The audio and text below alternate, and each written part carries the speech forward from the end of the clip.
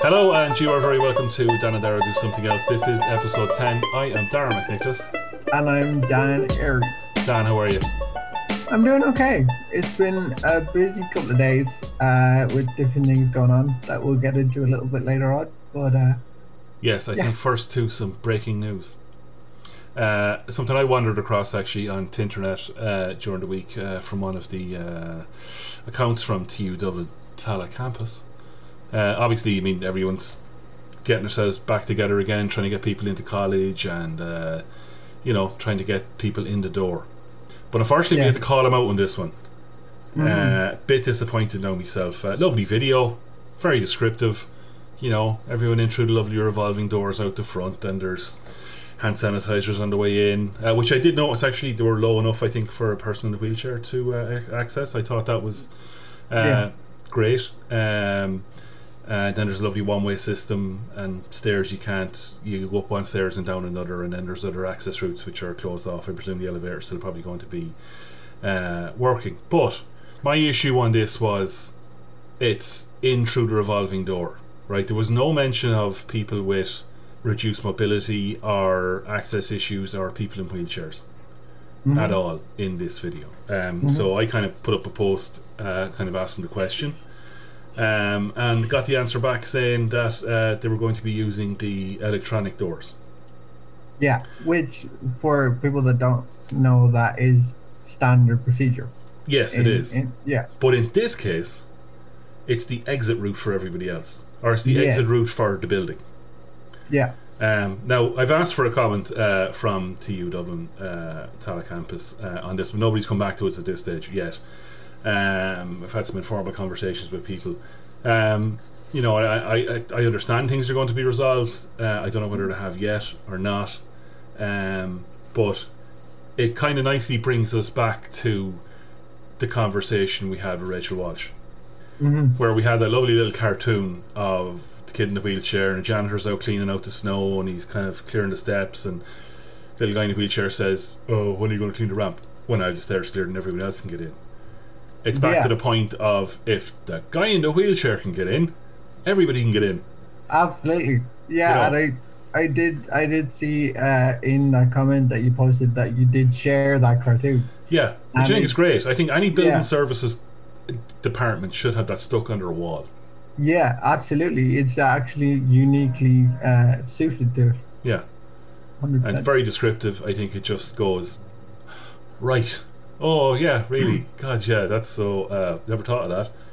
And I think it might just be I never thought of that sort of moment, which is a bit disappointing. Yeah, I think it's one of those things, like we've been talking for I don't know how long about the simplicity of a lot of these things, that from our perspective, like something like this is so simple, and it is, like, that's just a fact of it. Yeah. But I think a lot of the time that is why it's, shall we say, forgotten about or glossed over, is because it's that simple that people are like, that would be covered, you know. And I think that's even more reason why it needs to be given the time of day to be able to go, okay, this needs to be sorted out, and it needs to be. Yeah. I love for them to just get it right. Take down the video, get it right. Yeah. Do the video again. Because there's got to be. I mean, the other kind of point. I know there's obviously very few people in the college at the moment, but when everybody does get back in the event of a fire, that's a fire exit route. Yeah. Where somebody in their wheelchair is going to be tooling in the door, oblivious to absolutely everything that's going on around them, and then suddenly you're going to have 400, 500, 1,000 people plowing out through that door, straight at them. Now I know that's always going to be the risk, no matter what happens, because that's the way in and out. But in this particular situation, that's the exit route that they have chosen. And I think I remember you mentioned something that it was going, wheelchair users and people with mobility issues and things that would be going against people. Yeah, you're going against the flow of people. That's I mean, that's just it. And I know there's times when you're not the most maneuverable thing in your wheelchair. I mean, it's a big lump of furniture. Yeah. You know, to be driving through, kind of everybody coming in and out, and then somebody stops to let you in, and then there's 5 people stop behind them, and it just gets kind of unnecessarily messy. Yeah, and I think you've mentioned this before. We did see that when we were doing a project. Yeah. I think it was actually, we mentioned it to Rachel. Yeah, we had. It was part of that conversation. That was something that we did mention to her about. People kind of wondering what to do and wondering what to say. So hopefully they will sort it out, and hopefully we'll have a situation where it's actually going to work for everybody. Absolutely. So you've been very busy, Dan, as well, to move on to something just that's been actually very close to your heart, not just in the last few months, but it's been something you've been a part of for the last few years. Yeah, absolutely. So this is Young Voices, I suppose. I've been part of Young Voices for the past 4 years, I think. Over the past 3 months, I've been a part of a youth advisory group that's been tasked with, it's working with the Department of Children and Youth Affairs, as it was when we started the process. It is now the Department of Children, Equality, Disability, Integration and Youth. Yeah, well, what a mouthful. A little bit of a mouthful. I think we've got everybody covered there. Yeah. So working with the Department of Children and Youth Affairs, spunout.ie, a youth mental health service, and the Department of Health. As I said, I was part of a youth advisory group that was tasked to come up with a survey to get an idea of how young people between the ages of 15 and 24 were dealing with COVID, positives, negatives, how they were feeling about the future, and so on and so forth. Yeah. So it's been a really, really interesting process, because I suppose it started early summertime, I'd say. So it was kind of just after I'd finished college. So it was kind of at that stage where, college was just over. So I was relaxing a bit, but then I was also trying to find something to keep me engaged and give me, along with this as well. So it was just really nice to be involved in it. So we came up with a series of 4 questions. The first one being, what have you been finding hard during COVID-19? Second one being, what are the changes in your life during COVID-19 that you'd like to keep? And then in general, how do you feel about the future? And then the final one being, specifically, what would help you to be healthy and happy in the future? Those questions sound relatively simple, and they are, but I suppose when we were kind of coming up with the concept for this, we were kind of very conscious of asking them in such a language that would incorporate as diverse a group as possible. So it did take a lot of time to kind of come up with that, but I think we were very happy by the time the survey was released, that we kind of incorporated like everything that we wanted to. There was a group of, so myself and 11 others from a variety of different backgrounds that were part of this youth advisory group to kind of represent young people across the country, which was really enjoyable and really like insightful as well. And so then the survey was put together by the department, and then it reached over 2,000 people. That number is really rewarding to be able to like see something that I was a part of and that we were a part of as a collective, and to see the amount of response that we got was just incredible. Yeah, and I suppose I know you can't talk about the responses yet because the survey hasn't been published yet, Yeah. So we're going to talk a bit more about it next week. Yeah. Once we have the results. Absolutely. What I can say though, so the survey came back, and then we were asked for our feedback on the findings, and then that was then subsequently put into a report that will be, as you said, released to the department on Monday, this coming Monday, the 5th of October. So it's myself and two others, Deborah and Maya. Big shout out to them. They're really, really amazing people. And to the group in general, it's been really enjoyable working with them. So yeah, it's very exciting. It's kind of nerve-wracking, but it's exciting as well. So yeah. So then, that definitely, Dan, I'd say, next week when we sit down again and we have a crack at this, we'll be able to go through, I suppose, the findings a little bit more. Yeah, absolutely. No, I want to be kind of careful with it because we don't want any spoilers in the middle of this and then suddenly going, Dan, why am I learning about this in the podcast before the minister even sees it? We don't need that. Yeah, no, absolutely.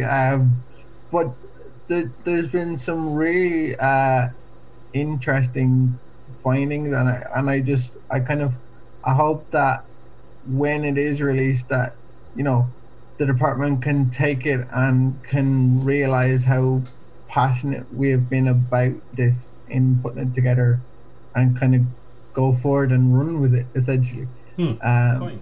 But then, I suppose, just to move on to something else, the Irish Wheelchair Association, we have to give them a big shout out because they've got a massive fundraiser.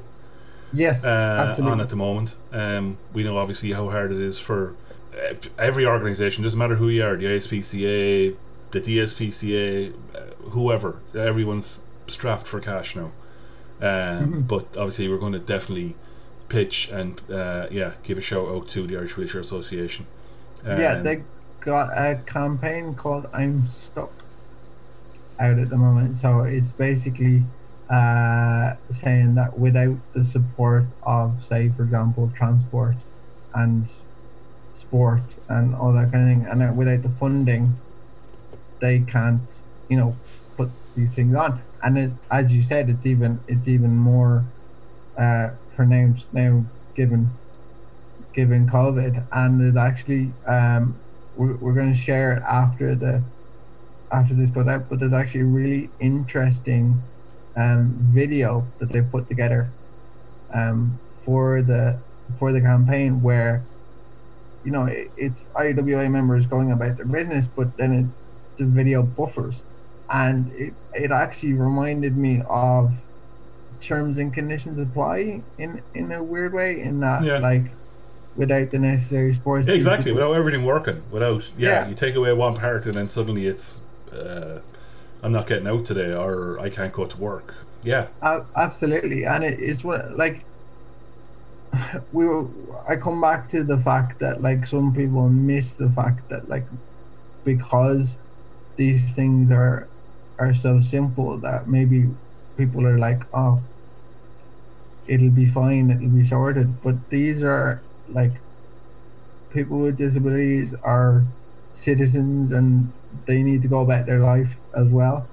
We've discussed previously about the impact of COVID, particularly on people with disabilities, because I remember the two of us having a discussion about the fact that, like, how will people with disabilities be seen post COVID? And I remember something you said, that, like, because I would be of the opinion that I'd be quite optimistic, but then I remember you made a very valid point in saying that might not actually be the case, because people with disabilities are isolated anyway, and then because they're not getting out now, they're even more so.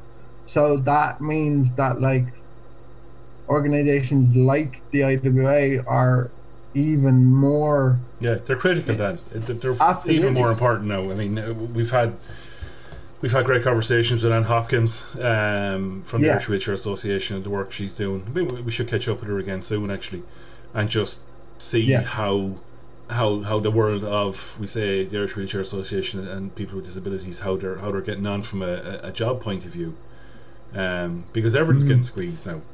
You know, if we see another major shutdown, I fear for everything, not just people with disabilities. I fear for everybody else. I mean, because you consider how many people are unemployed.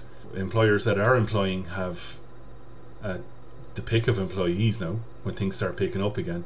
So how much further is that going to shove people with a disability down the ladder? Yeah. You know, even with major corporations who have great intentions and fantastic policies, everything's going to get squeezed. Yeah, absolutely. And I think you know, based on that conversation, like I was saying, that we had quite recently, I think I've thought about it, and I actually agree with what you're saying, in that it could very well be a situation where people with disabilities are left worse off than they were, and that. But and I know we discussed at the time, to flip it on the other side, that everybody's working at home, it does play into the hands of people with disability as well, to some degree.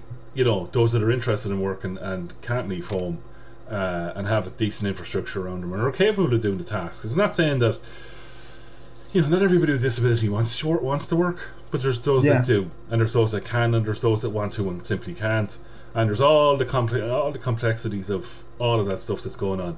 But working from home does play into the hands of a certain cohort of people, you know, who can do help desk work, who can do all of those new jobs that are out there, you know. Whereas you might go, well, I don't think Dan would be suitable for a particular role, but you know what, yes, he can answer the phone and he can take people's queries and he can interact with a computer system, and he's doing it from home. You know, it's kind of win-win for everybody. But then again, lots of people can do that now, I think. But I think the realization that for companies that it can be done from home or it can be done from anywhere may hopefully kind of, you know, when you send in your CV to somewhere for a role that's home based or whatever, now, you know, you're not going to be going, Dan Airy, famous guy from the telly, you know, bloody blah. You're not going to have fifth line down in a wheelchair. That's not going to be there. So there is a certain level playing field now. You know, yes, I can do the job from home. I don't have to come into your office. I don't have any mobility issues. I'm able to do the job from home. So, I don't know. What am I saying? Yeah, it's kind of, there's a flip to it all, really. Yeah, no, absolutely. You know, and I think we should catch up with Anne Hopkins. Yeah, no, 100%. I'd be interested to, just to get her views on it. Yeah, no, absolutely. I completely agree with you, because even just having this conversation now is making me think of a friend of ours who shared an Instagram story last night about a story that she saw about there was a report on this guy who was working on a, I haven't seen the report now, so I'll just give a general overview. But I think it was a report on a guy who was working in a rural area, and it was kind of mainly on him, but it touched on his family. The voiceover goes, so the daughter likes dancing and the son's into sport, and then their other son has a disability. Yeah. And that was it, defined in a box. Done. And apparently he likes stamp collecting and I don't know, something else. There was none of that at all. Yeah. He was just defined by his disability. And I have to give a huge shout out to our friend Kellyanne, who shared that and kind of called it out, because it does need to be called out. And I watched this story and I was like, well done, fair play to you, because it does need to be called out by people who are able-bodied, if I'm honest, because then it's not just us all the time. Yeah. You know what I mean? And I think that's why this works. That's why this podcast works for me, is because I'm in my situation, but then you're coming at it from a completely different perspective. Yeah, angry dad. You know what I mean? Yeah, So, and that's okay too. You know, I don't mind calling people out for being asses. Getting their full term. So Dan, I think we might just wrap it up there, and next week we definitely we're going to dig into your hard work with the youth, and see how they've been affected by. Because I'd be interested to see what the sort of feedback on that has been. Yeah, me too. Because we know the children are the future. Absolutely, absolutely. In a frightening kind of way. Absolutely, yeah. Yeah. So, this has been episode 10 of Dan and Dara Doing Something Else. And just before, even before that, Dan, I stuck it up on Facebook yesterday. This has been fun. It has. Finding different ways of doing it. Things that have worked and things that haven't worked.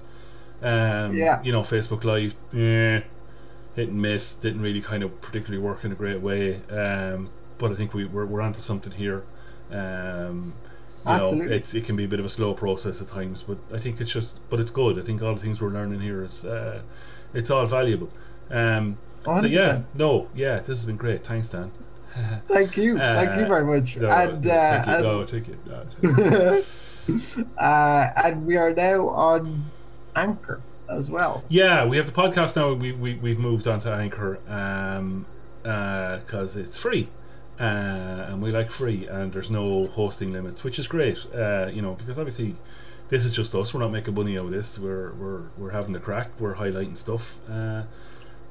So we are chopping this up into. Obviously, we'll have our video, but we also have our podcast, so we're able to give it to people pretty much any way they want. Absolutely. So this really, honest to God, this has been episode 10 of Dan and Dara Doing Something Else. I am Dara McNicholas. I'm Dan Airy, and we'll talk to you very soon.